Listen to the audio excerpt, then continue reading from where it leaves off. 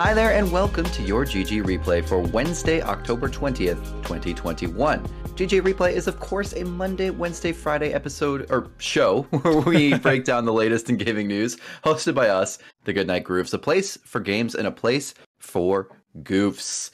Of course, we're still workshopping the slogan here, but I myself am Paul, and I'm joined, as always, by Matt. How are you doing on this fantabulous Wednesday morning, my friend? I'm doing well. Monday, Wednesday, Friday show, Wednesday episode. Got a little tripped up there, Paul. You had so many weeks in a row that were spot on and perfect. Eventually, it was going to happen. You know what? I started getting a little fancy and changing it up, and now I'm going back to the formula of the old school, just saying it the same way every time. And now I'm rusty. I'm rusty on that. So, that's how it goes. All right, we have a lot of stuff to talk about today, so let's get right into it because it is darn exciting. All right, so first off, just to remind everyone, corrections, comments, if you come across any necessary corrections in today's episode, please send them to ggreplayshow@gmail.com or head down to the YouTube comments below so we can address them in the next episode. Also, reminder, if you have any comments, you have any opinions, feel free to also email us, leave a comment, leave a rating, leave a review, whatever you got to do. We'd love to hear from you. All right, let's get right into it. The reviews, Matt, the reviews are in, and boy, oh boy, are there a lot of games that got reviews, good reviews, a lot of games that got really positive review scores. First off, we have Crysis Remastered Trilogy. Of course, this is our first-person shooter. Crysis, beautiful game in 2006 or whatever when that came out. We've had, obviously, a bunch of games after that. Now we're remastering it. Got a 77 on OpenCritic. It is out now. Matt, what do you think of the Crysis Remastered Trilogy? Does this tickle your fancy? Do you think, can your PC run Crysis? I don't know, but I was going to say my benchmark is that if my PC can run this Remastered Trilogy, then I'm not impressed. Because the whole... The great part about Crysis is that it's just, it looks so amazing to the point where it melts computers. And without that, I think it's just a pretty typical FPS. I know Crysis 1 had some cool like open areas and was a little bit innovative in that sense. But as far as the rest of the trilogy, I don't know if there's I like the trilogy. We should use that phraseology more often. As far as the rest of the... I'm just gonna drop that. As far as the rest of the trilogy, I just as far as the rest of the trilogy, I don't know if there's a whole lot there to really warrant a purchase here, unless it does look super great. But the videos that I saw of this, it looks like an outdated game that got some new polish on it. Yep, like a lot of these remasters we're seeing right now. Games are taking longer to make. And we have these like quadruple A games and things like that. The cycle of production is taking forever. So I think a lot of remasters are coming out now as we're kind of waiting for more games to happen. So it's kind of following that suit. All right, let's talk about some interesting indies. We got Inscryption here. This is like an escape room deck builder. This game looks pretty wild. Got an 84 on OpenCritic. It is out now. Really cool. You're basically, there's like an overworld map sort of where you just kind of like pick. It's almost like a world. Like you pick your stage and then you go into it. You got like a creepy skeleton. You're playing cards against him to like survive. And you have like these weird animal cards. You're blood sacrificing. Matt, does this seem like something that you would play maybe during this scary month that we have here?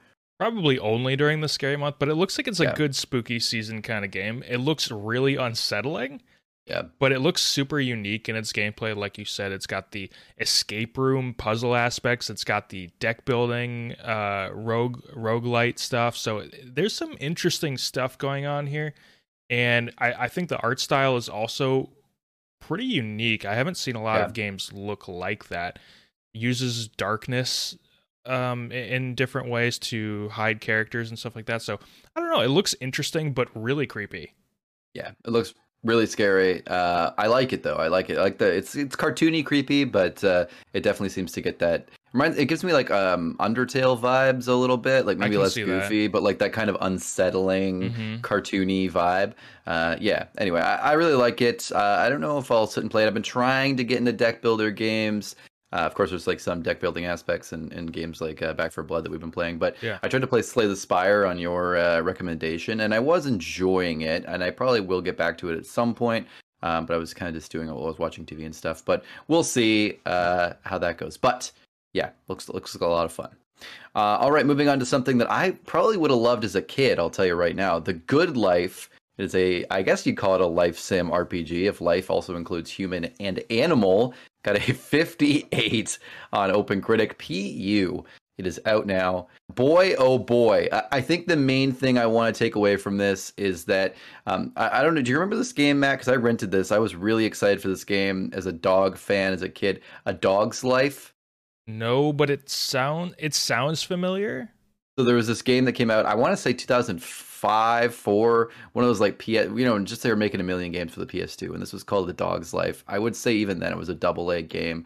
You could play between like 3 different style of dogs. There was like a big one, like a little one. There was like a poodle or something.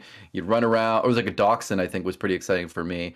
Anyway, you'd pee on things. You would follow these scent trails. You'd go into scent mode and you could follow the trails. A lot of these mechanics are in The Good Life when you turn into a dog. You have like the scent, poofy smoke clouds of scent trails. You have the peeing on things. You have the running around doing dog activities. That reminds me a ton of, like, it looks like it's fully pulled from A Dog's Life. So The Good Life, A Dog's Life. I don't know. I feel like I see some. I almost thought maybe it was like a return to that game. So something to consider. That's my main takeaway. Otherwise, it looks batshit crazy. Matt, do you think you'll be playing The Good Life anytime soon? Definitely not. This looks like a really bad GameCube game. Yeah, it does. It just, from what I understand the reviews, they tried to throw just about every single game mechanic into this one game. Yep. Even if it wasn't going to make any sense, they're like, no, it has to be in there. Yep. And they weren't going to, it looks like the kind of game where they put a bunch of stuff in, and then, normally cuts are made and stuff is left on the cutting room floor. Didn't happen in this one. They left everything in. Yeah, 100%. It looks like a trash heap. It looks rough. So, sorry to The Good Life, but yikes. All right, The Caligula Effect JRPG got a 69. Nice on OpenCritic. Out now. Matt, do you have anything to say about The Caligula Effect 2? Looks like your typical turn-based JRPG. That's all I got to say. Yep. All right. The Riftbreaker. Moving on. The Riftbreaker base building survival RPG. 82. 82 on OpenCritic. Also a very admirable score. Out now as well. Looks pretty cool. I will say, you know what? To me, it looks a lot like isometric overhead No Man's Sky. I get that. You got the base building, you got the mechs, you have to like harvest materials. The materials have names like carbonium and stuff you see in No Man's Sky. You're on this alien planet, you got to survive. Now there's obviously the twin stick shooter vibe that's very different that you get from being out of the base and the base building. It looks good though. The graphics look cool. The gameplay looks interesting. The shooter aspects look a little fine. And the base building looks a little complicated. All stuff that is a recipe for me not playing it. Matt, do you have any interest? This looks like something I'll see on Steam a million times on sale and be like, "Ooh, maybe that looks kind of cool," but I'll never buy it. It's intriguing, but it's really not for me. But I will say I was impressed by the visuals and specifically the lighting. The lighting was really impressive. I thought it was, if they could turn this into a behind the back third person action game, then I might be all in. But this is just not for me. Maybe we'll save that for a Riftbreaker spin-off series. All right. And a final game. This looks like a ton of fun. A Little Golf Journey.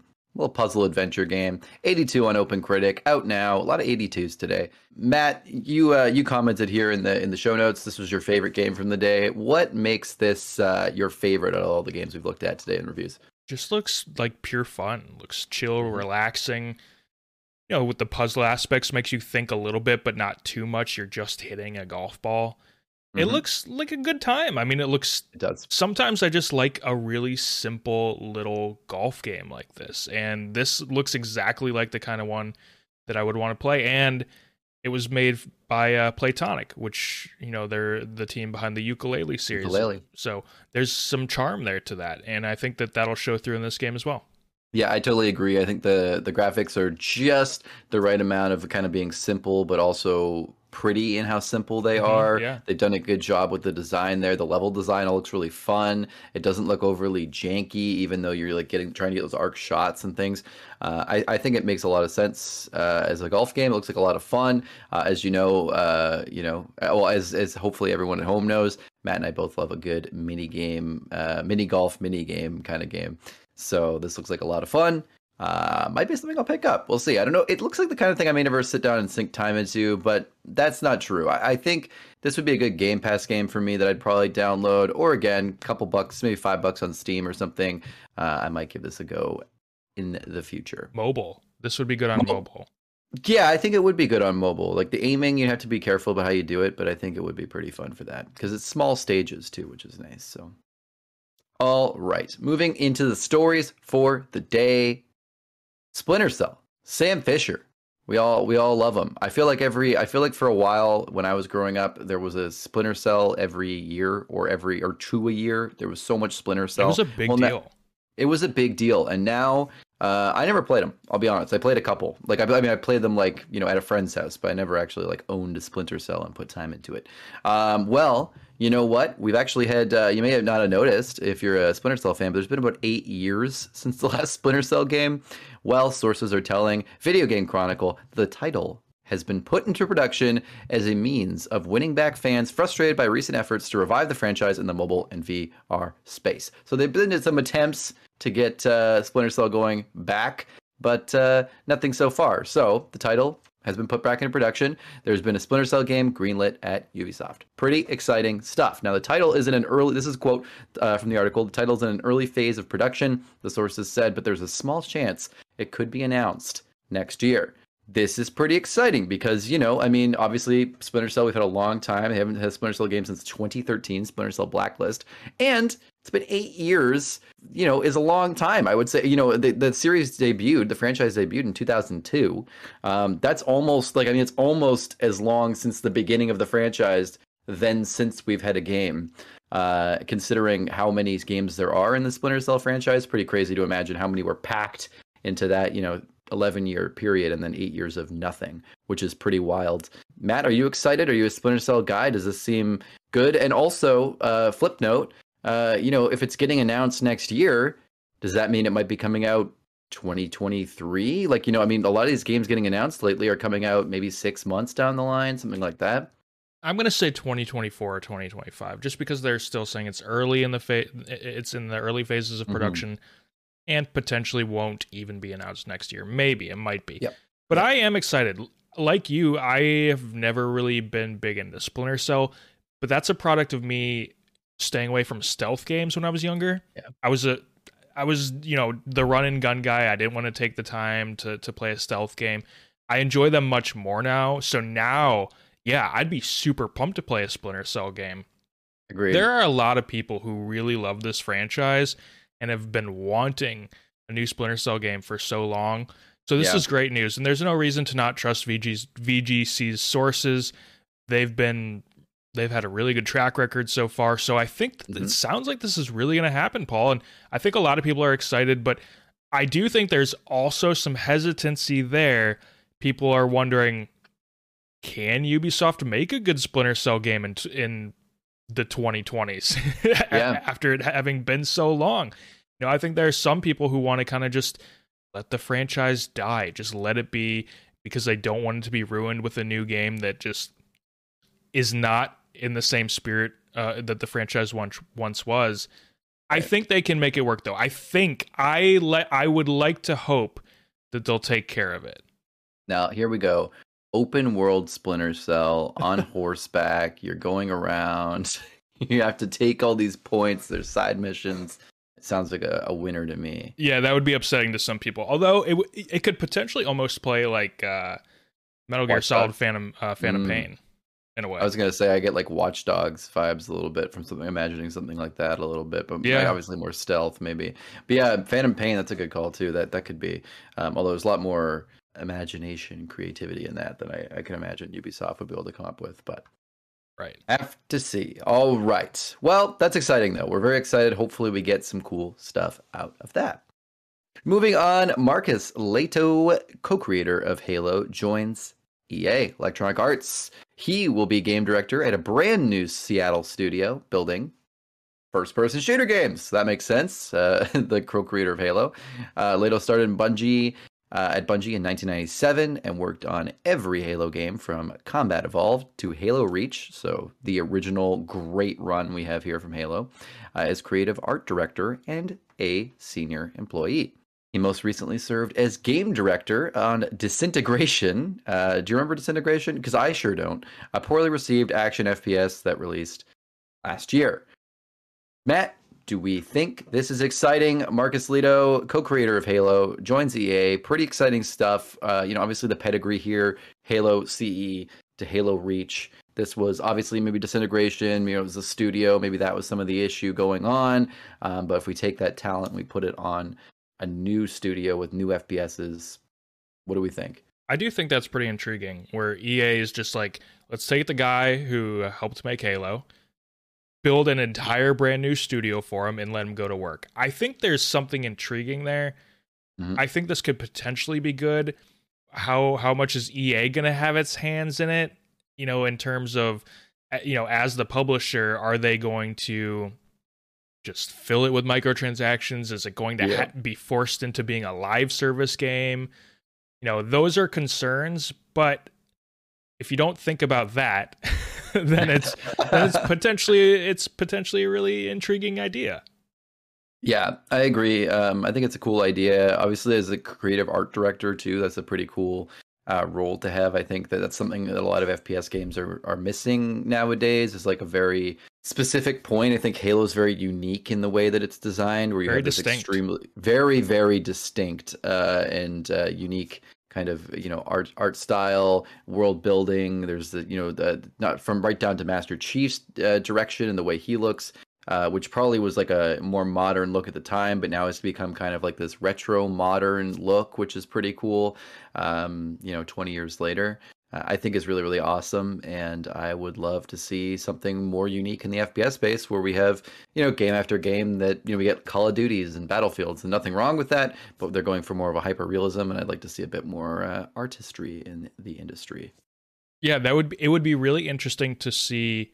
I'm trying to think right now of one, but to see an FPS that is really hyper focused on its art over, obviously gameplay is super important in an FPS, but yes, I'd like to see an FPS that chooses to almost tell a story with its art rather than tell an actual story. Yeah, I totally agree. I was gonna say Fortnite, but that's too mass marketed to really work that way. And like, stuff like Apex and other stuff. But ultimately, I think all this stuff isn't as stylized as Halo, and I think it'll be cool to see that. So hopefully, we get something and not something generic. That would be a bummer. All right, Xbox Game Pass, my favorite service, and I think the best deal in video games. You know what? We have some news from there. Xbox Game Pass subscriptions didn't hit Microsoft's target number. Now, they didn't do badly. This is from Axios. Quote, from the last 12 months, or for the 12 months that ended on June 30th, Xbox Game Pass subscriber growth was up 37%. 37% that's big. But the company had set a 48% growth goal. In the company's prior fiscal year, which ran from mid-2019 to mid-2020, pandemic time here, Game Pass subs were up 86%, which exceeded a target of 71%. So this is pretty big. The most recent confirmed subscriber count is 18 million, which was from last January. This is before that the finishing of that explosion, I think, and then continuing onward. So I would say it's probably fair to say we're probably over 20 million now or something of the sort. But this is interesting news. Like, clearly Xbox, we've talked about it before, is like betting big on streaming, betting big on Game Pass, betting big on a lot of these services they have over just like going and buying a $60 game and being done with it, which is like more so what PlayStation and some of these other competitors are kind of focusing still on. Obviously they have PS Now and PS Plus and things like that. But it's kind of interesting to see, like, they exceeded the goal of 71 by up, 15%, 86% is a wild growth. 37 is a very good year-over-year growth, especially after an explosion year, especially after people are starting to probably go back to work. Things are changing. We're not having all that time from the pandemic, but obviously this is still including, some pandemic numbers. But yeah, 48%, they set themselves a bit of a smaller goal than the 71 and still didn't hit. Matt, I mean, do we think this is trouble for Game Pass? Do you have any ideas why we might be seeing less Game Pass subs? Or do you think maybe we've just kind of saturated to the point where it's hard to grow more because we've maybe hit that ceiling of the traditional gamers who would come in and download this, and we're really moving out to the casual market now, maybe. Yeah, I think part of it is diminishing returns. They did so well the previous year, up 86%. That's insane. And then even almost double, even 37% the next year, adding on top of that. That's amazing. It was going to be really hard to get to 48. I think part of the reason why they missed the goal is probably they were banking on Series S doing a little better than it has, and that serving as a Game Pass machine for a lot of people. Yep. And clearly that hasn't been the case yet, at least. So that's probably where they missed the mark there. And I assume that next year's projections will probably be a little bit more realistic in that front. And it'll probably be a little closer, if not better. I mean, if some of these big Xbox games come out in the next 12 months that they've been talking about, that's going to help Game Pass. But the problem also is that in the last 12 months, there haven't been first-party Xbox games to sell Game Pass, So there was like a Gears of War at some point, but it's still a good franchise. It's not as big as it once was, but they need some of these big heavy hitters that they've been talking about for like a year or two now to finally come to Game Pass. Yeah, I think that's a big part of it. I think that's fair to say too. You're right. That's a great point about Series S. I think they really banked on that being the Game Pass machine. A lot of people just grabbing that for a cheap price, especially because it's so much easier to get than the Series X, and jumping in and grabbing that console. That has not been sold as well as they were thinking it might sell. Potentially, obviously we don't have those numbers, but I think that could be something to consider. I myself considered a Series S. I ended up getting on like a gaming PC setup, and that's a little different. So yeah, I don't know. That's a good point. And I think, what else it is, you're right about the first party games. I think a lot of people came into Game Pass. There are a lot of great games on there, like a back catalog, which is awesome. And there's new stuff coming out all the time. There's a bunch of stuff. I was going to buy Forgotten City the other day. That's coming to Game Pass in like a week. Almost every other, like half the games I want to go buy end up on Game Pass. It's pretty awesome for me, but I will say there's probably a lot of people who played the back catalog of stuff they really wanted to play, and maybe they've unsubbed. Maybe they've said, hey, listen, I'm going to wait for some of those big first party games to come out. Maybe I'll go work on the PS Now backlog for a little bit, come back. Maybe like in your case, Matt, there was a bug, like a fatal bug or something, like you have on your Windows PC there, where you're trying to play PC Game Pass, doesn't work. And you unsub, which I think is very fair. You're paying for something you can't even play. You've been having issues with it for a year before that, even when you could maybe half the time play it. I think in that scenario, I don't think you're opposed to ever playing Game Pass again or having a Game Pass sub again. But like, honestly, it's not even really worth the effort right now when like a lot of the big games that would be an Xbox exclusive or a PC exclusive haven't really come out yet. Yeah, I would still have it if it worked, but the Xbox app on PC is broken. I mean, it's I think it's still in beta. I mean, it hasn't worked well on my PC since I got Game Pass like a year and a half ago. Yep. But now it's just totally broken. I can't install games. I've tried everything. It's just not working out. I feel like I'll have to do a full system restore in order to make it work. So yeah, I unsubbed for the first time in a year and a half because I simply can't install games. So if I can't install the games, there's no point. So I would love to still have it. I really wasn't using it as much as I would want. It's almost like it goes back to that problem where there's too much to play. There's too much to choose from. It's the same thing with Netflix. I can't decide what I want to watch because there's too many options. It's weird how we went from this world where you had so few options, and as a kid we would play one single player game for weeks and months just because it's all we had, to now you have 100%. Everything. It's crazy. I think that's my big Game Pass thing, and one of the last things I'll say here, but one of my big Game Pass points is that I think you still buy a AAA game, like a big AAA game comes out that you've been waiting for, you'll probably buy it like opening weekend or like launch day and jump on that. Unless I really, really, really want that game, I usually don't buy new games day of or even like, around that time. So my game setup is more around like, oh, okay, I want something new to play, or I want something to feel like maybe that game I've been getting hyped for. Let me go see what they have on Game Pass, and I'll go work through the catalog. So that, I think for me, that selling feature of Game Pass is even more powerful because I'm just not interested right now in spending like the $60 and getting into the new games. But for someone like you who's going to go out and buy those games anyway, it becomes a little hard because you're already playing. You only have so much time, and you're playing through like Far Cry 6 or playing through Ghost of Tsushima or playing through something that already takes like 100 hours or 50 hours or whatever. Right. And it's like, okay, well, also I have like 1,000 games on Game Pass, and there's probably some good ones, but like when am I gonna play them? It's like having a massive Steam library, right? But there's only like, you're only playing the newest games. What are you gonna do? When are you gonna get to them? So yeah, I think that's fair. I hope Game Pass, I don't know. I don't think they're going to have any issues with that. Microsoft's a huge company. I think, like you said, that's the fix. Halo's coming out December 8th. Campaign's coming out. Campaign will be day one on Game Pass. Right now, the only value of the campaign, I'm really interested in seeing that, $60 for the Halo campaign, just the campaign. The multiplayer is free, Forge is free. I'm very interested to see how many people actually pay $60 for the campaign when you could get 1 month of Game Pass. Right. Play the campaign and then on sub, and there you go. You played the campaign for like $12. That's an interesting point there. So but we have Redfall, we have lots of Bethesda things coming out in the next couple of years, Starfield. So we'll have to see if that's going to affect things. I have to imagine that we're going to see Game Pass. Game Pass is not slowing down. They're slowing down maybe for now, but I think they're gonna pick back up. And this is a discussion for another time. But I do wonder what the end game is for Game Pass, because whatever it is, I don't think we have any idea what that is right now. Because Game Pass in its current form, I don't know if it can ever become profitable. Yeah, absolutely not. So I don't know. At some point, they're going to want some sort of return, even if it's not until 5, 6, 7 years from now. At some point, they're going to want a return on it. What does that look like? Does that mean Game Pass is eventually on a PlayStation or a Switch? Or on TVs like we've been talking about? I don't know. I mean, at some point, the game for Game Pass is going to have to shift, and there's going to be some big announcement, and we'll have to see.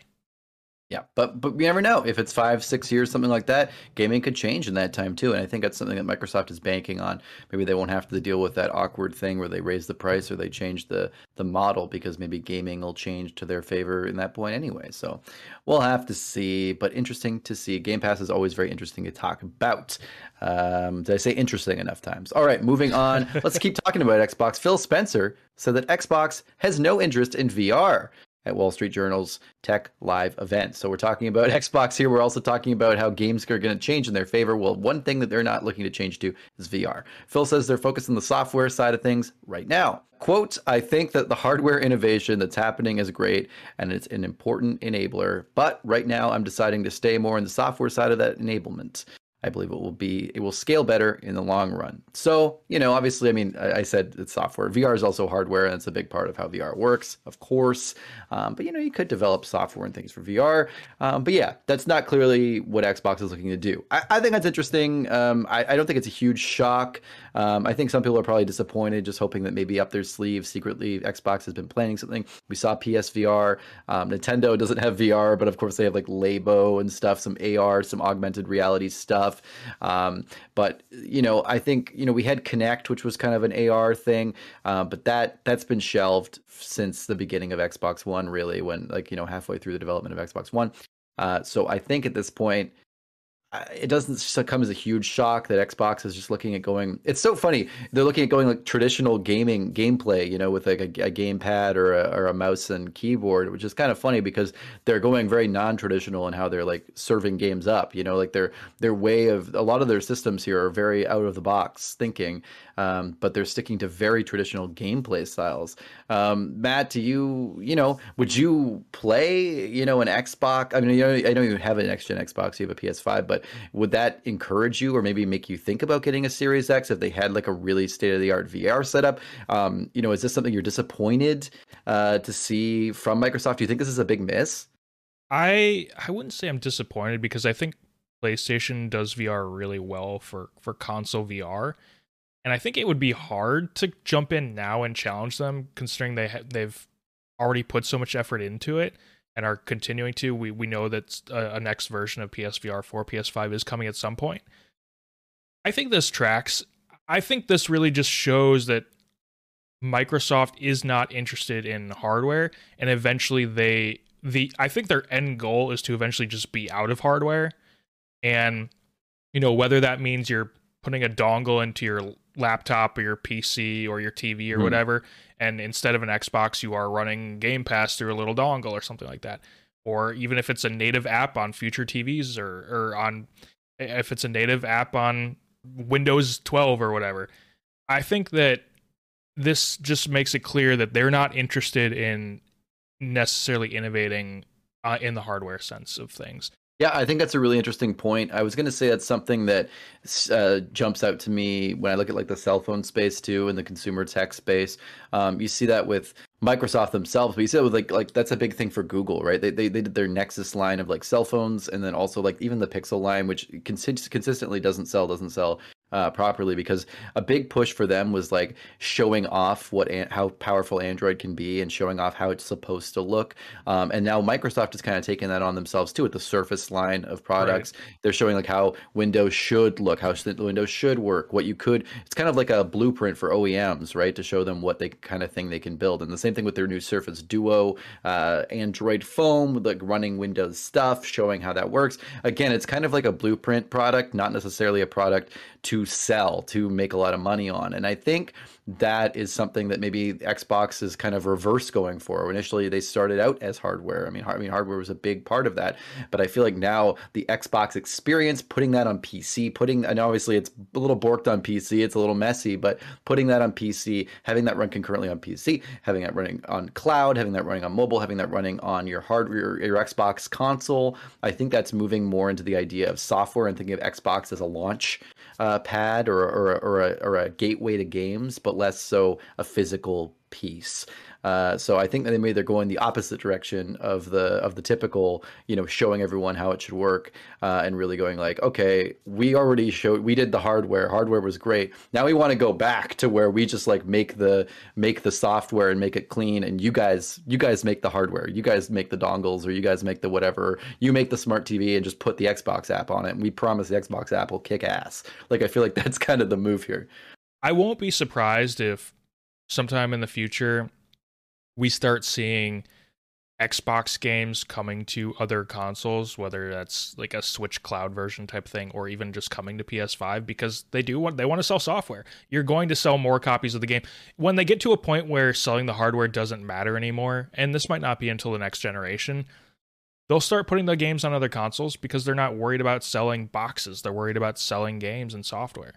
Yeah, but the only way I can imagine them doing that though is like putting it through like an Epic Game Store style thing where they're like, "Hey, you can get a PS5, but you have to get the Xbox Game Store on it, and then like run your Xbox games or something." Yeah, that'll be an interesting hurdle. Yeah, I think that'll be interesting, because otherwise they'll just become a publisher, and I don't think that's really what they want to do. But we'll have to see. All right, we got to move on. Talking about Valve, speaking of great new hardware, Steam Deck, we're all really excited for it. Well, Valve announced Deck Verified for Steam Deck, which is an awesome feature. Basically shows that games on Steam will be marked as verified, playable, unsupported, or unknown. Now, we talked about this before. Most games should be compatible with the Proton layer. They said most, or like most Steam games, but obviously not every game is optimized for running on Proton, running on Steam Deck, running on Linux, and obviously some are completely unplayable. So playable simply means that it will require manual tuning. You might have to get in there, mess with the settings, mess with the controls, maybe the graphics settings, and changing some of those. But everything should work in the playable scenario. Verified is obviously the best. I think more than unsupported, we're probably going to see a lot of unknowns. I think that's going to come up a lot. A lot of indies. Simply because, a lot of indies, maybe even some big games that are older big games. Maybe something like Arkham City. Like, who knows if that's actually going to be verified to be supported, but maybe it'll work. I'm just trying to think of like an old AAA game I have in my Steam library. Matt, do you think this is a good feature for Steam Deck to have? I love this feature. This is a fantastic feature. I know they in the video that they were showing, the main page that you go on is going to be, I think it's Deck Verified, or is that's what the system is called? Yep. So on your Steam page on your Steam Deck, your main page is only going to be showing you verified games, and then you can go to other pages that are going to show you additional games, like the playable ones where you have to mess with things a little bit. I kind of hope it just doesn't even show unsupported things, which they were saying is largely going to be like VR games, because that just won't be able to run on Steam Deck. But I don't know. I have a feeling they'll still show them, just because you can still purchase it. It might sound like you can't play this on this like you could probably purchase, but it's just like not applicable for this console or something, or whatever you will say, and you can like put in your library, right? But a lot of people who are buying Steam Deck, or I think the target here is like people who might already have PCs but are looking to play on the go or something, or even like use it as like a streaming from your remote Steam streaming thing from your PC. So they're probably like, hey, you can still buy it. You can still buy it. Right. You know, you're in the family here. This is a fantastic feature, though. I mean, this is exactly what I would want if I was getting this, because I don't want there to be any question about whether or not I can play a game on this new piece of hardware running these older games. Like, I don't want there to be any question. Like, I want to know exactly what I'm getting when I'm going into it. I'm sure there's going to be a ton of verified games. I'm sure they're going to make sure that the catalog is massive. Yeah, from what I've heard, it's not like horrendously difficult for them to do this verified stuff. I think a lot of it's like a lot of it's automatic in some of the back end layers because of the systems they built in the Proton and everything. It's taken a long time to get that, but pretty exciting to think about. But also, it legitimizes it as a real console, I think, which is pretty cool. I think when you buy an Xbox, you buy a PlayStation, you buy a Nintendo Switch. Now this is changing because I think as we get these better games and we have different tiers of the systems, there's a pro version, there's a not pro version. The games work on PC, they work on all. I think we're getting less like specific ports, and so I think now this is changing a bit. But when you buy a game for a console, you think this is just going to work. It's not like PC. You have to get in, fiddle with your settings. You have to get in, see if what you can run it on. You have to like turn off anti-aliasing. This is stuff that like if you want to do that on the Steam Deck, that exists, but it's nice to imagine you could just load up a game and that game will just like start and run and be a consistent 30 FPS and just work on your Steam Deck, which is cool. Because, and again, we're not seeing this on Switch. That we're getting a lot of games that have low frame rates. We're not seeing this on other stuff, but it's cool. It's cool that they're focusing on that experience and then letting you go outside the box if you don't want to. That's a very powerful feature of the Steam Deck. Yeah, I love it. That's the best part about console gaming, is that you just, for the most part, you're getting a pretty optimized product, and if not, then it is a big deal usually. Because if it doesn't work for you, it's probably not working for everyone, because you all have identical hardware, right? So they're going to have to go in and fix that. Whereas otherwise, if it's on PC, they're like, get a better PC, get the fuck out of here. Right, exactly. It's not our problem. All right, moving on to our final story of the day. The PlayStation 5 and Xbox Series X/S, they got to change that name, versions for The Witcher 3 were rated for Europe.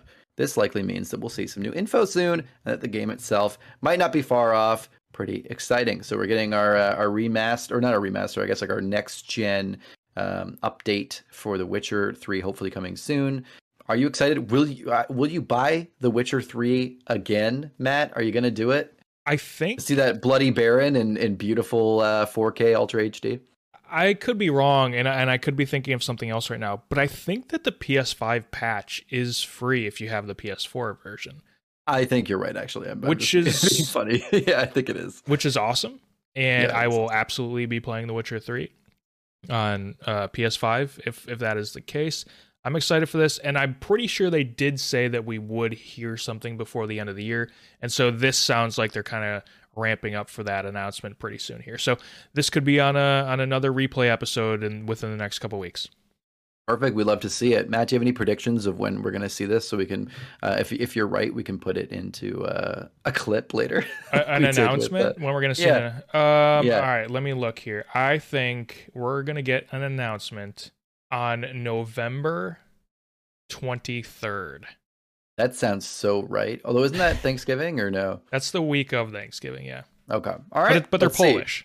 Yeah, you're right. They're Polish. All right. Well, they can still be thankful, Matt. All right. Well, that's good to know. Hopefully that's something we'll be thankful for. Is a beautiful Witcher 3 next gen update announcement on the 23rd of November, which, by the way, is World of Warcraft's anniversary date.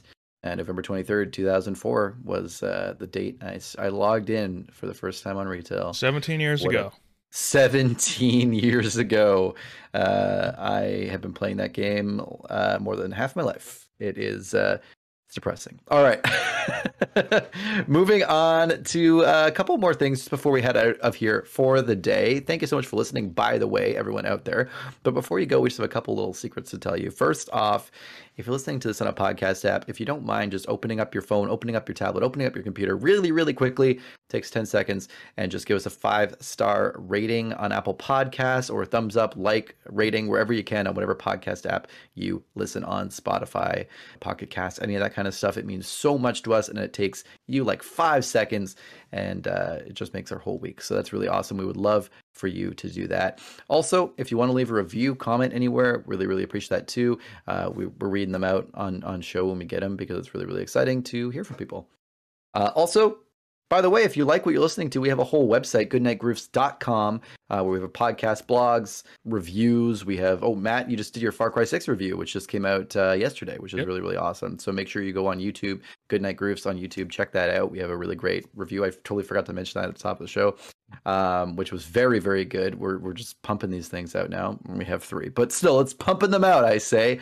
And also, if you want to get some of our content maybe a little bit earlier, including Game Groofs, our all-encompassing gaming podcast, or if you want to get some shout-outs or some become part of the community, we have a Patreon, patreon.com/goodnightgroofs. We have a $1, $3, and $5 tier, and that $3 tier gets you early access to Game Groofs, our all-encompassing gaming podcast on Friday instead of Sunday, which is really awesome. You can listen to it cruising into the weekend. Matt, do you have anything else to say before we head out of here for this beautiful day and we leave everyone until Friday? I was just thinking about how if Xbox did have a VR system or a VR headset, they would give it the absolute stupidest name. Like, I don't even know how that would work VR into the... It would be bad. I agree. I think it'd be like Xbox Series V/R. Just call it like XVR. That'd be cool. That would be so cool. So guarantee that would never call it that. Exactly. All right, that's going to be it for GG Replay for Wednesday, October 20th, 2021. We will be back on Friday. No Matt, he is out of town on Friday, so it'll be me and Mike kicking it in for some lovely nerd chat. We'll probably talk about Spider-Man. When don't we? We'll see everyone on Friday. Have a great rest of your week. Groofs.